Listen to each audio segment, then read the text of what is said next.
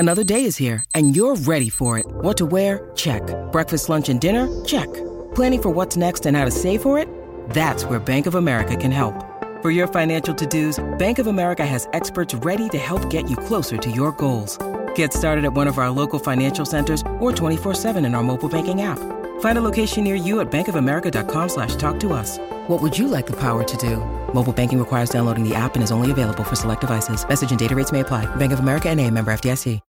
When you need mealtime inspiration, it's worth shopping Kroger, where you'll find over 30,000 mouth-watering choices that excite your inner foodie. And no matter what tasty choice you make, you'll enjoy our everyday low prices, plus extra ways to save, like digital coupons worth over $600 each week. You can also save up to $1 off per gallon at the pump with fuel points. More savings and more inspiring flavors make shopping Kroger worth it every time. Kroger, fresh for everyone. Fuel restrictions apply.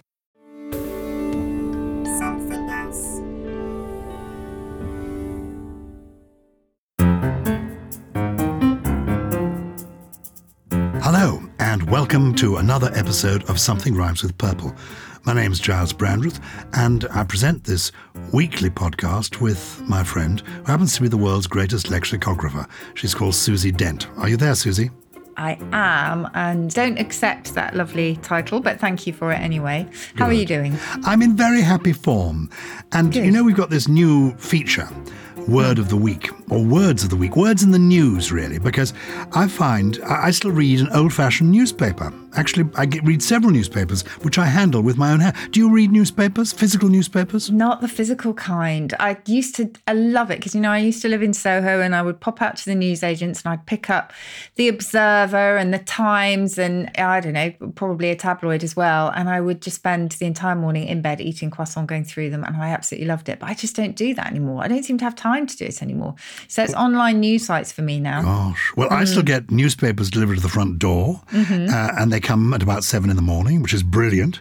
And I often go into an ITV program called This Morning, and there they have all the newspapers. So usually, most days, I see most newspapers. And it's fascinating to me how often language pops up in the news. Yeah. And the other day, I was intrigued to see a big story saying children name anxiety as their word of the year. Oh, no. Yeah. Really? Anxiety has been chosen by children as their word of the year, according to your old colleagues at the Oxford University Press. Gosh, that's the Children's Dictionaries They Department. surveyed more than 8,000 pupils aged between 7 and 14. They were asked to select a short list of 10 words, the one they would use when talking about well-being and health in 2021. It was drawn up from, I think you call it the corpus, don't you? I don't know what that means. What does corpus mean? Well, corpus means body. That's from the Latin for body. So we have Corpus Christi, of course. But corpus in lexicographical terms is a body of knowledge or information. So these are the vast databases that we consult to track the evolution of language. Well, they have a children's corpus, which is a database of material from stories and poems written by children, as well as books written by children's authors. Anyway, they selected the following 10 words to be sent to schools across the country. Anxiety, challenging, isolate, well-being, resilience, bubble, kindness, remote, cancelled, and empathy. Gosh. So they then discussed the words with their teachers and fed back, as it were, the words that seemed to sort of resonate most with them. And 21% of them chose the word anxiety as their number one word. Followed by, and I think this is interesting, by challenging, 19%. Isolate on 14%. So these obviously are words that have cropped up in this past year and have been used, more than other words. I suppose, actually, language reflects the era, doesn't it? Of course it does, yes. It's the just perfect distillation of a time. I mean, we talk about bottling history. I think nothing does that better than a single word. I had to choose a word of the year for a magazine that I write for called The Week Junior, which is essentially the week, if anyone knows that, which is a sort of, précis, I suppose, of the week's news, but for children. And it's beautiful and it's uplifting and it covers the news, but in a really calm and quite reassuring way. It doesn't sort of steer away from everything, but equally it's just very, very balanced and lovely. Anyway, so we chose resilience as our word of the year for 2021. That's good. But anxiety is quite a sort of bleak word, really, because it goes back to the Latin angere, meaning to choke or squeeze or strangle. It's related to angina, which, you know, is that heart condition where you feel like you're suffocating almost. And anguish came from that as well as anxiety. So, yeah, it's a tough word. Hopefully this won't be the same this year. You know, it won't be the same for them this year. There won't be so much anguish and anxiety this year. Anyway, that's intriguing. And we want to lift people's mood by exploring, well, fun things today, don't we? The other day, we looked at words to take us through the morning, from the moment we wake up through to lunchtime, covering, of course, 11s, almost my favourite time of the day. So today we thought we'd move into the afternoon. We've had lunch, haven't we? Well, I don't know if we've had lunch yet, actually. I mean, we often talk about food and drink, so I think we've probably covered it a lot. I certainly know, and I remember this, it's wonderful, that luncheon is made to aggrandise the word lunch. Lunch came first. That's what we think. I mean, it's not nailed down, but yes, it's quite possibly an extension of lunch, which sounds posher. And I always compare it to do you remember the Welsh rabbit that people made into the Welsh rarebit? Because they just couldn't face the rabbit bit. It just sounded too cheap, which was the whole idea behind the saying, really. But I have a few words for lunch, and I'm not sure we've done these before. Well, I'm going to start with one that we definitely have done before. I'm not sure if people have work lunches anymore, but I used to love them when I worked at AUP. If we ever did have a work lunch, I used to absolutely love it. And I would always end up ordering the wrong thing and want everybody else's food, which I would stare at longingly. And do you remember the word for that? To stare longingly at someone else's food? No, tell me. It's groking. Groaking. And we've definitely mentioned it before because this is what dogs do all the time. Groking. So you have that. If you have... can I stop you and say, did you resent, as I always resented, when you went on those team lunches with the rest of the team? Because I don't drink and I try to eat simply and I usually choose the cheapest thing on the menu. I always resented the fact that the bill, when it came, was, let's say there were 10 of us, was divided by 10. And you ended up subsidising other people's gross appetites. Really annoying. Yeah. If you are enjoying perhaps not a lunch al desco, but have actually gone out and decided that you'd quite like to sit in a quiet corner, which, as you know, is latibulating, to hide in a corner. If you just want a sort of lunch to yourself and somebody comes along and sits next to you, there are two words for this. One is a parasite, which of course means something quite strong these days. It's somebody who lives off another person, but actually originally just meant someone who sat down next to you and probably pinched your food. And also, Samuel Johnson spoke of a scambler, and a scambler is a bold intruder on your table, he wrote. So that's quite a nice one. That's a very used word. Go away, you scambler. I find that very irritating and a bit alarming. You're sitting in a train, somebody comes and sits down next to you, and there are lots of other vacant seats, and people who start conversations on aeroplanes. Oh, and then you're stuck. You are stuck. For quite a long time. Yeah, that's very difficult. You might also be someone who pingles, which, if you remember, means to pick at your food. Or you might guttle it. You might just eat it greedily and get it down your gundy guts. In fact, a gundy guts is somebody who loves their food and eats very, very quickly. And after that, we've talked about arse ropes before for intestines, but they're also called your gruselins. So you might have a grumbling in your gruselins. After lunch, I love the idea, in fact, of a postprandial snooze. I say I love the idea. Sometimes the idea seems to love me, and whether I'm ready for it or not, it takes me away. Postprandial, what does that mean? Post means after, of course. Prandial, what does the word prandial mean? That just means a meal, really. So it doesn't necessarily mean lunchtime. It's postprandial means after a meal. And as you would guess, that is from prandium. It's from Latin, meaning simply that, a meal.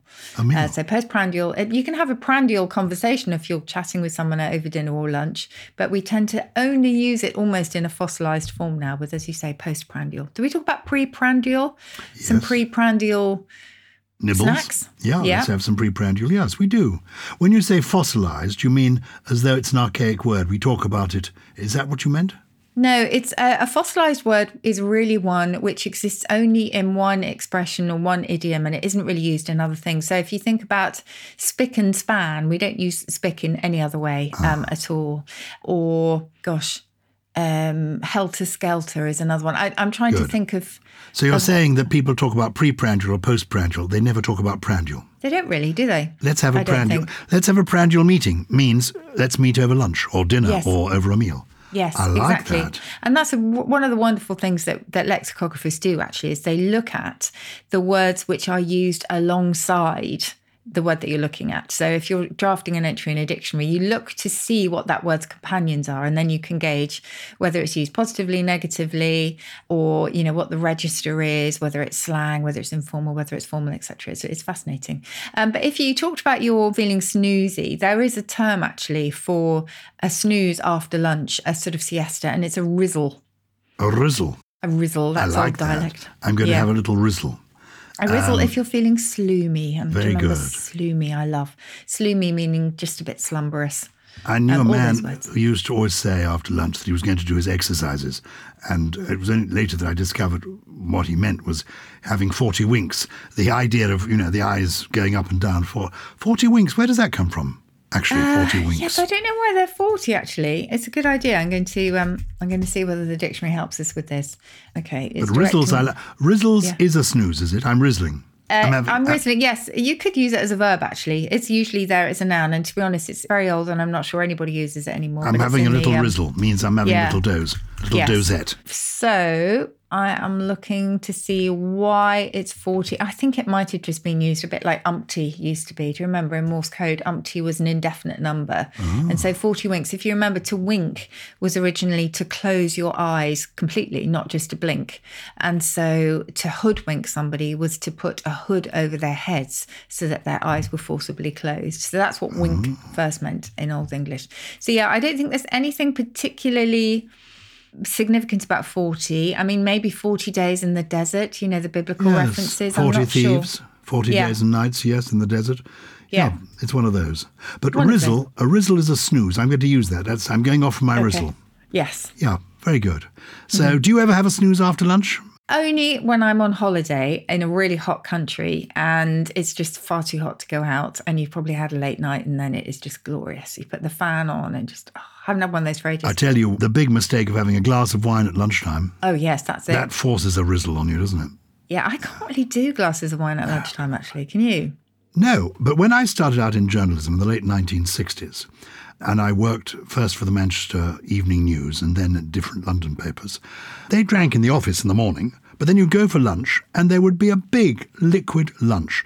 These journalists, they would literally be having whiskey, no wine. They'd have solid whiskey and then maybe beer. They'd drink heavily at lunch. They'd smoke. I mean, it was amazing how they functioned. Well, of course, they're all dead now.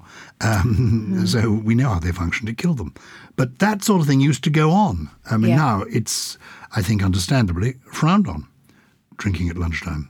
Oh. Absolutely. And it might make you causey webs, which is a really curious expression, which again, a lot of the words that I'm going to mention today come from old dialect dictionaries. But to be causey webs means to neglect your work and, as defined in the dictionary, to be too long on the street. In other words, you go out for lunch and you don't come back for a long time. To be causey webs. Causey webs. How do you spell that? Yeah. So it's Causey. And I think that used to mean a kind of conversation. So maybe the idea is that you were just out there gossiping with other people. And then webs, W-E-B-S. As in the French phrase causerie, like a conversation. It's the same origin as it's C-A-U-S-E. Same idea. Yeah. Oh, and causey webs. Causey webs. It's funny, isn't it? And there are lots and lots of words describing what might well happen after a boozy lunch, really, which is, you know, I often use these words on Twitter, actually. Words like fudgling and to fudgel, again, a dialect dictionary. This is mentioned by Mark Forsyth, actually. And I talked last time on the podcast about his brilliant Horologicon, which does exactly what we're doing today. It takes you through the day. And to fudgel is to pretend as if you're incredibly busy, but actually be doing very little at all.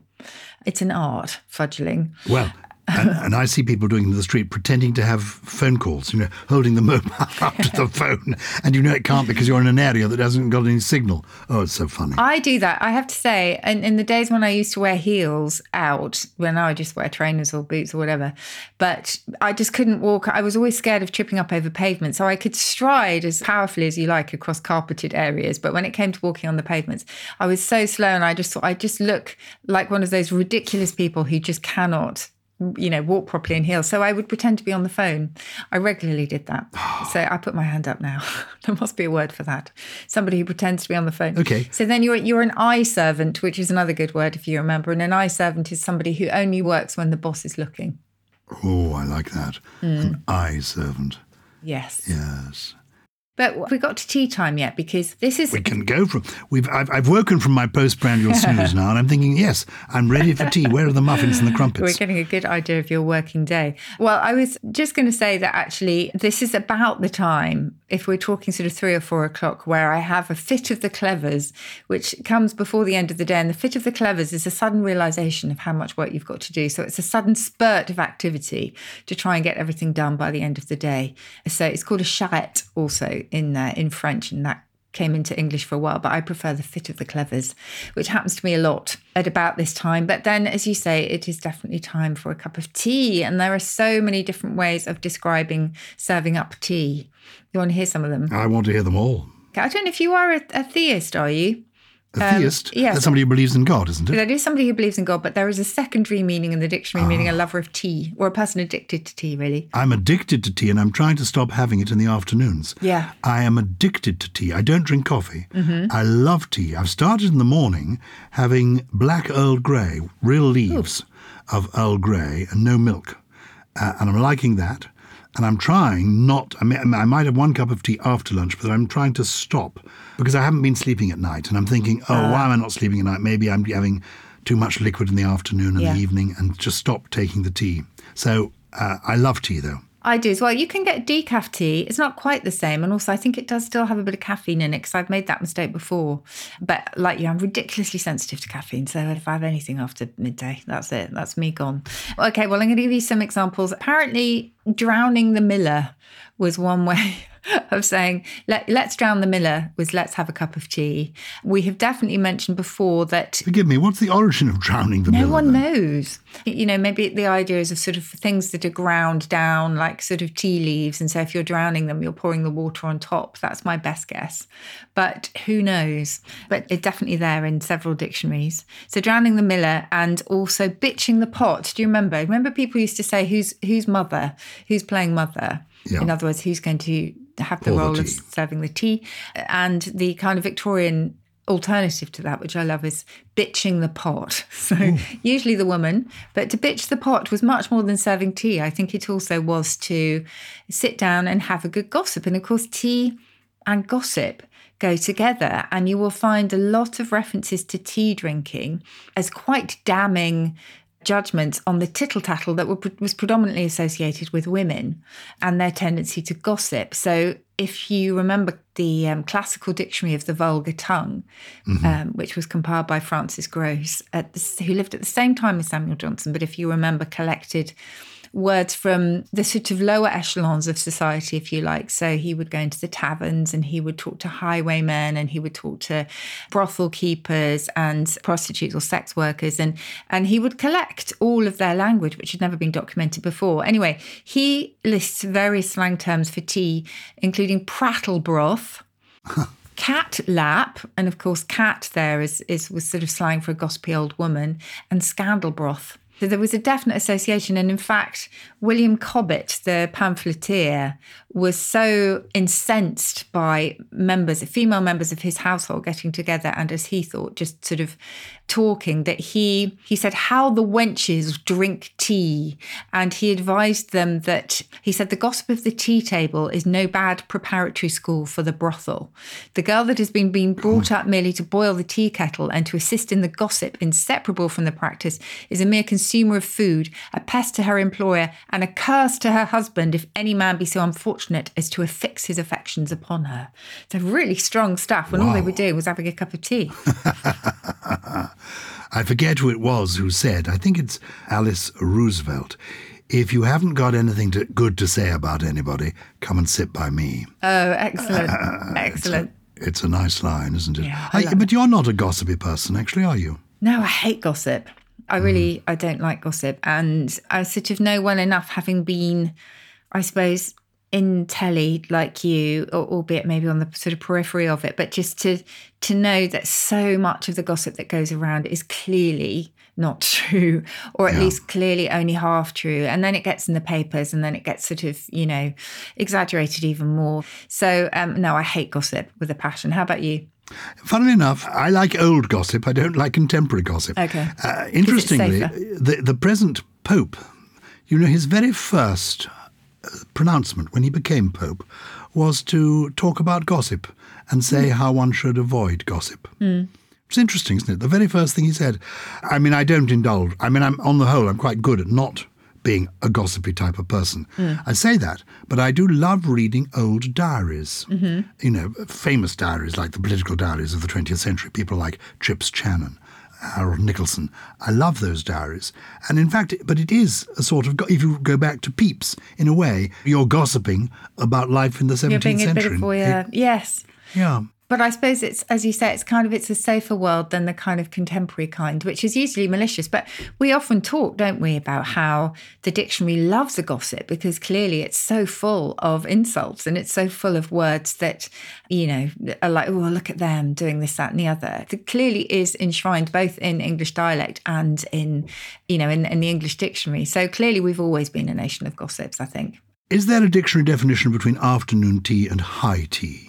Ooh. Because afternoon tea I think of as being cucumber sandwiches, egg sandwiches, maybe tomato sandwiches, and cakes, scones. Yeah. That's afternoon tea. High tea I think of as having your Welsh rabbit and something cooked. And do they all precede supper? Yes, they do. Oh, okay. Well, I think high tea might be, as it were, what you have in the afternoon if it's going to be a late supper. If you're going to, a dance, a ball, you might have high tea at about 5 o'clock. Okay. Then you get changed, you go out for the dance, then you'd have supper late at night. But of course, some people I think had dinner first before supper.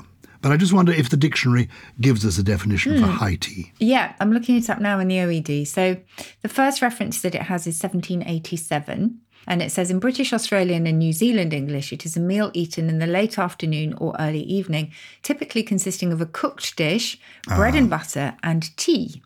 And then there's a little note underneath saying, if a main meal in the evening, more commonly called just tea. So that makes sense. And there are quite a few quotes here, as one, for example, in the Girl's Own magazine, 1884. For people who are not in the habit of giving dinner parties, high tea is a capital institution.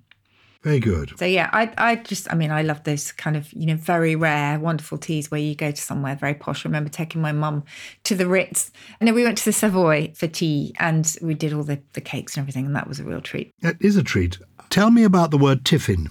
Well, tiffin is from Indian English, really, and I think was brought back as sort of part of the empire. So tiffin is, I think nowadays it just means a sort of small snack, really, doesn't it?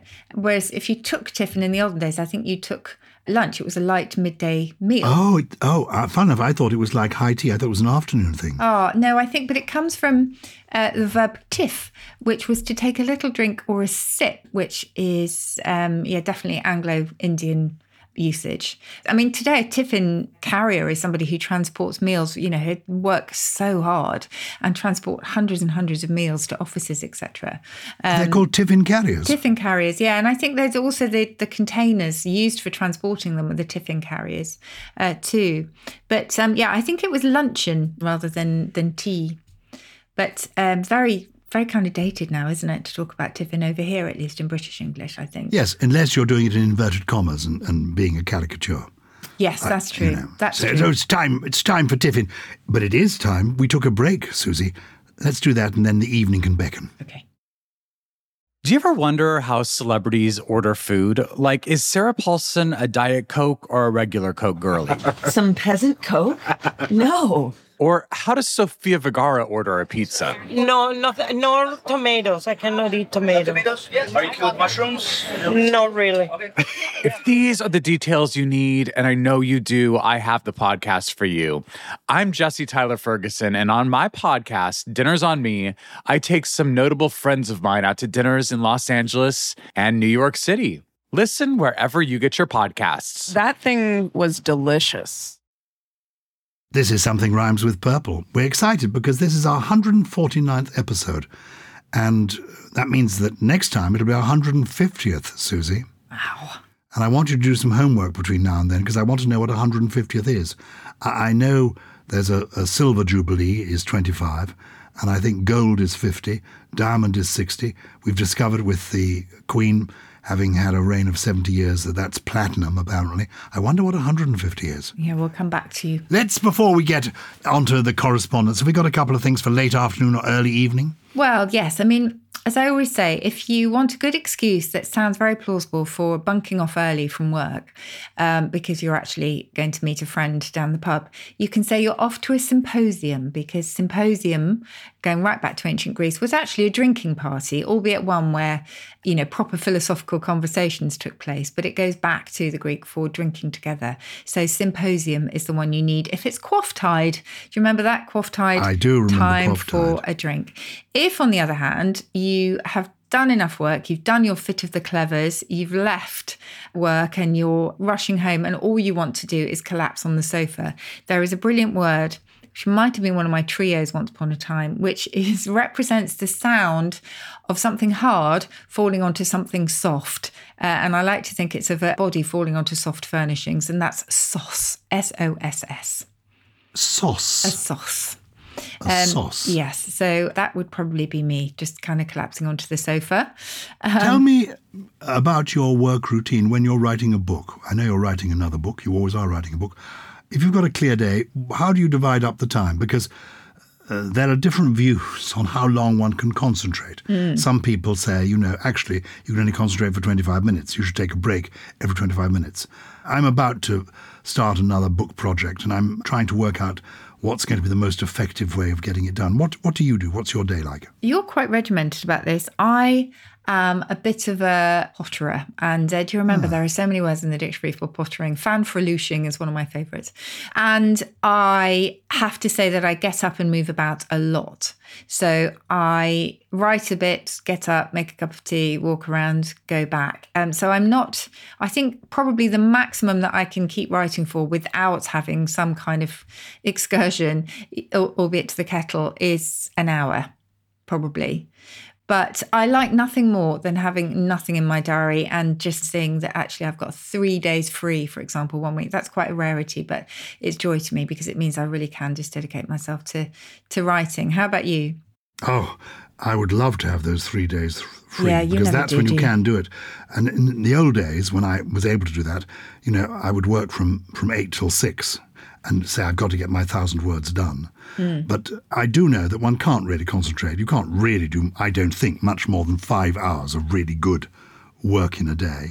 And I'm thinking of starting at 7 and trying to work through until lunchtime and trying to work on the book just on days when I've got a clear morning, trying to do it like that in a concentrated way. So my idea is to get down there 7 o'clock with a cup of tea and do a solid hour just with the tea. I've got something down, then go out, make toast, come back, do another solid hour, then go back, more toast, another solid. Do it like that. Okay. What do you think? Yeah, I think it's a good idea. You'll have to let me know how it works out, because I end up lucubrating. Do you remember that word? Lucubrate is it's to work by artificial light, but essentially it means to burn the candle at both ends, or at least to burn it well into the midnight hours. And I'm not very good at doing that, but sometimes if my fit of the clevers comes quite late on, that's what I have to do.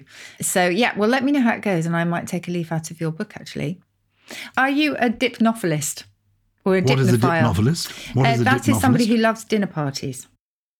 Oh. So it's I spelled do. DEIP. So not used very often and, mostly tongue in cheek, I have to say. But it's, somebody who loves dinner parties. I can't Should remember we the last not time I had a devote dinner party. Shall we devote a whole evening to dinner parties? I think it'd be and then I can bring you some anecdotes from some of the great dinner parties of yesteryear. Perfect. Let's do that. Let's do that. Okay. Because we've got people lining up to ask you questions.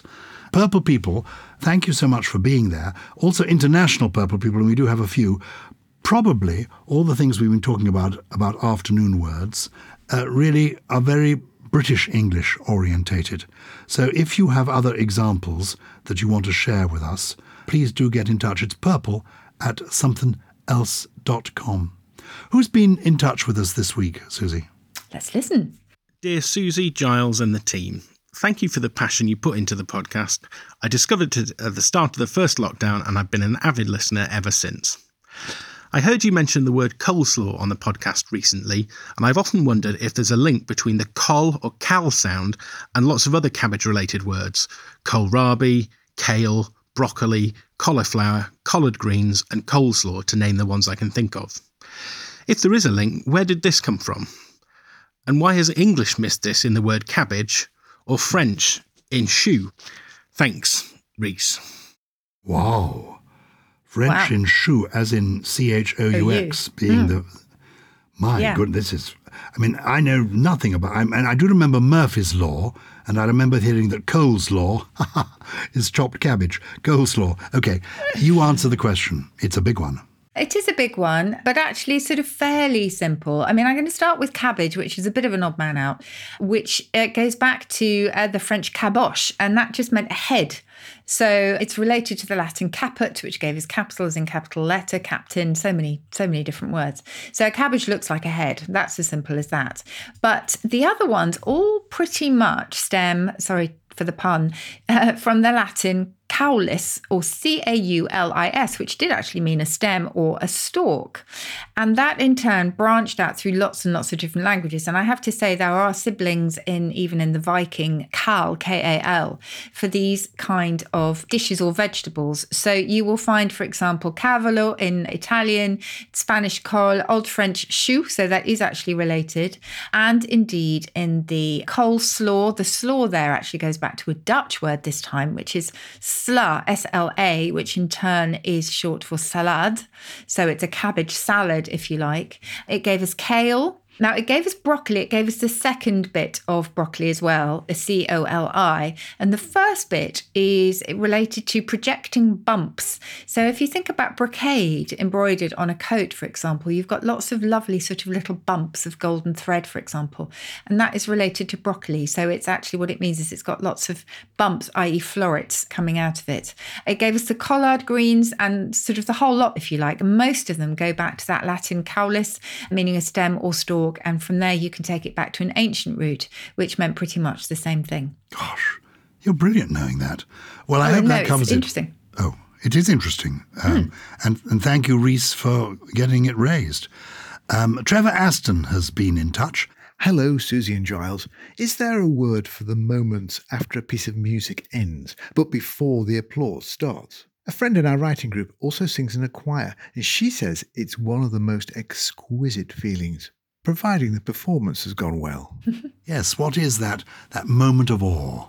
What would you call it? Do you know, I've thought long and hard about this because Lawrence, our producer, gave me a heads up on this one, and I thought surely there must be a word. And the only one I can think of is not quite right because it's quiescence, which is a beautiful word. Quiescence is sort of a calm before the storm, if you like. It's a calming. And lull isn't right either because lull suggests that there's been rapturous applause first, then there's a lull, and then it goes back to it. So I'm going to put this out to the purple people who might be able to invent a word. It could be playful or it could be serious for that moment where you were just sort of overwhelmed by emotion before you then show it physically by clapping or standing up and giving an ovation, etc. So I'm putting it out to our listeners. Very good. Well, there we are. And get in touch with us, please. It's purple@somethingelse.com. Now, every week, Susie, you come up with 3 intriguing words. What have you got for us this week? I do. Well, the first one sort of relates to the working afternoon before, well, maybe after the Rizzle, and possibly the fit of the clevers. It goes with that, or it might relate to going home and rushing home if you've got a date to go to. Festinating. So to festinate is to make haste, simply. To festinate. This one, I don't know why this occurred to me. I think it was because I miss the sea. I sort of live as far away from the sea as it's possible to get if you live in Britain. And I am really a thalassophile. So that's Thalassophile. And a thalassophile is a lover of the sea because thalassa was the primeval spirit of the sea. So I love that one. I seem to remember somebody saying that there's no part of the British Isles that is more than 70 miles from the sea. Wherever you are in the British Isles, you're no further than 70 miles from the sea. It's intriguing, isn't it? Do you think that's true? I have to check that one out. I don't know. I guess it depends what seas we're talking about. But And the last one, I don't know if I've done this one before, but it came up on Countdown recently, and I just thought, this is such a useful word, and most of us didn't know there was a word for it. And it's a ferrule. Ferrule, and it's that ring around a pencil rubber that keeps the rubber in place, or it's the steel tip at the top of an umbrella, and that is a ferrule, something made of iron originally, but used for all those kind of, do-fits, what's-its, doofuses, that kind of thing that actually have quite important functions.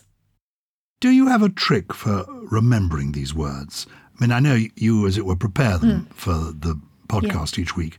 But I often find when just chatting to you normally that you can come up with these words simply from your head. How do you remember them? How can we remember those words? I mean, I want a word like rizzle that you introduced us to earlier for that postprandial snooze. I'm having a little rizzle. How do I get that? Because I can see a week from now, but I think, she came up with that very good word. Are there tricks? Are there ways of remembering words? For me, it's familiarity, obviously, because I'm exposed to words all the time and I write them down and then they will come up again and again in my head or in whatever I'm doing. So I'm much luckier than most because I encounter them all the time. I think for me, and it would be different for everybody in terms of memory aids, it's writing them down. So I have a little notebook. I've kept notebooks all through my life to jot words down that fascinate me. And just write them down. And for me, that's the best way. Good. I find also actually writing it down, not typing it, makes the difference. Yeah, it definitely does. As I think a few years ago, my son and daughter-in-law and I, we did a 3-person version of Shakespeare's play Hamlet. Yes. And which was put on in London. And to learn the lines, it was quite challenging because I was playing Claudius and Polonius and assorted other characters. I found it really, really helped that I kept writing the lines out in longhand in a notebook. So I actually wrote my script several, and the process of writing it really did help. I totally see that. Never mind a 3-person Hamlet. Next week I'm going to see Eddie Izzard in rehearsal for a 1-person Hamlet. Mm-hmm. She is giving us the complete play, just 1 person. Wow. Which I think is going to be fascinating. Going to be amazing. Well, I love your 3 words. Thank you. Do you have a poem? I do have it. Well, it's a poem, really. It's one of my favourite poems, so it's actually in my head. And it comes to me because you talked earlier about burning the candle at both ends when you were doing your writing. And this is a poem by Edna St. Vincent Millay, who was an American poet. She was born in the 1890s. She was a playwright. And she was hugely popular, but not held in great respect by literary people, but the people loved her. Yeah. She was an interesting character and died in America about 1950. And this is one of her most famous poems. It's just 4 lines. My candle burns at both ends. It will not last the night. But my foes, and my friends, it gives a lovely light. That's beautiful. She's definitely lucubrating there. Yeah. Yes. Remind me on lucubrating. What was lucubrating again? Lucubrating is to work by artificial light, so to burn the midnight oil, essentially. Yeah. Lucubrate. I love it. Great word. All the words you know are brilliant. You are extraordinary, Susie Dent.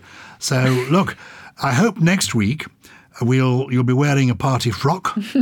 I shall try and find a fun jumper for our 150th podcast. Amazing. Oh, my. And if we can't come up with a word for it, for what the 150th anniversary should be, maybe one of the Purple people can. Thank you, wherever you are in the world, for listening to Something Rhymes with Purple. If you like the show, do keep following us on Apple Podcasts or Spotify, Stitcher, Amazon Music, wherever you find us. And do recommend us to friends. And get in touch via purple@somethingelse.com. Something without the G. Something Rhymes with Purple is a Something Else production. It was produced by Lawrence Bassett and Harriet Wells, with additional production from Chris Skinner, Jen Mystery, Jay Beale, and the Fudgler himself. It's got to be Gully.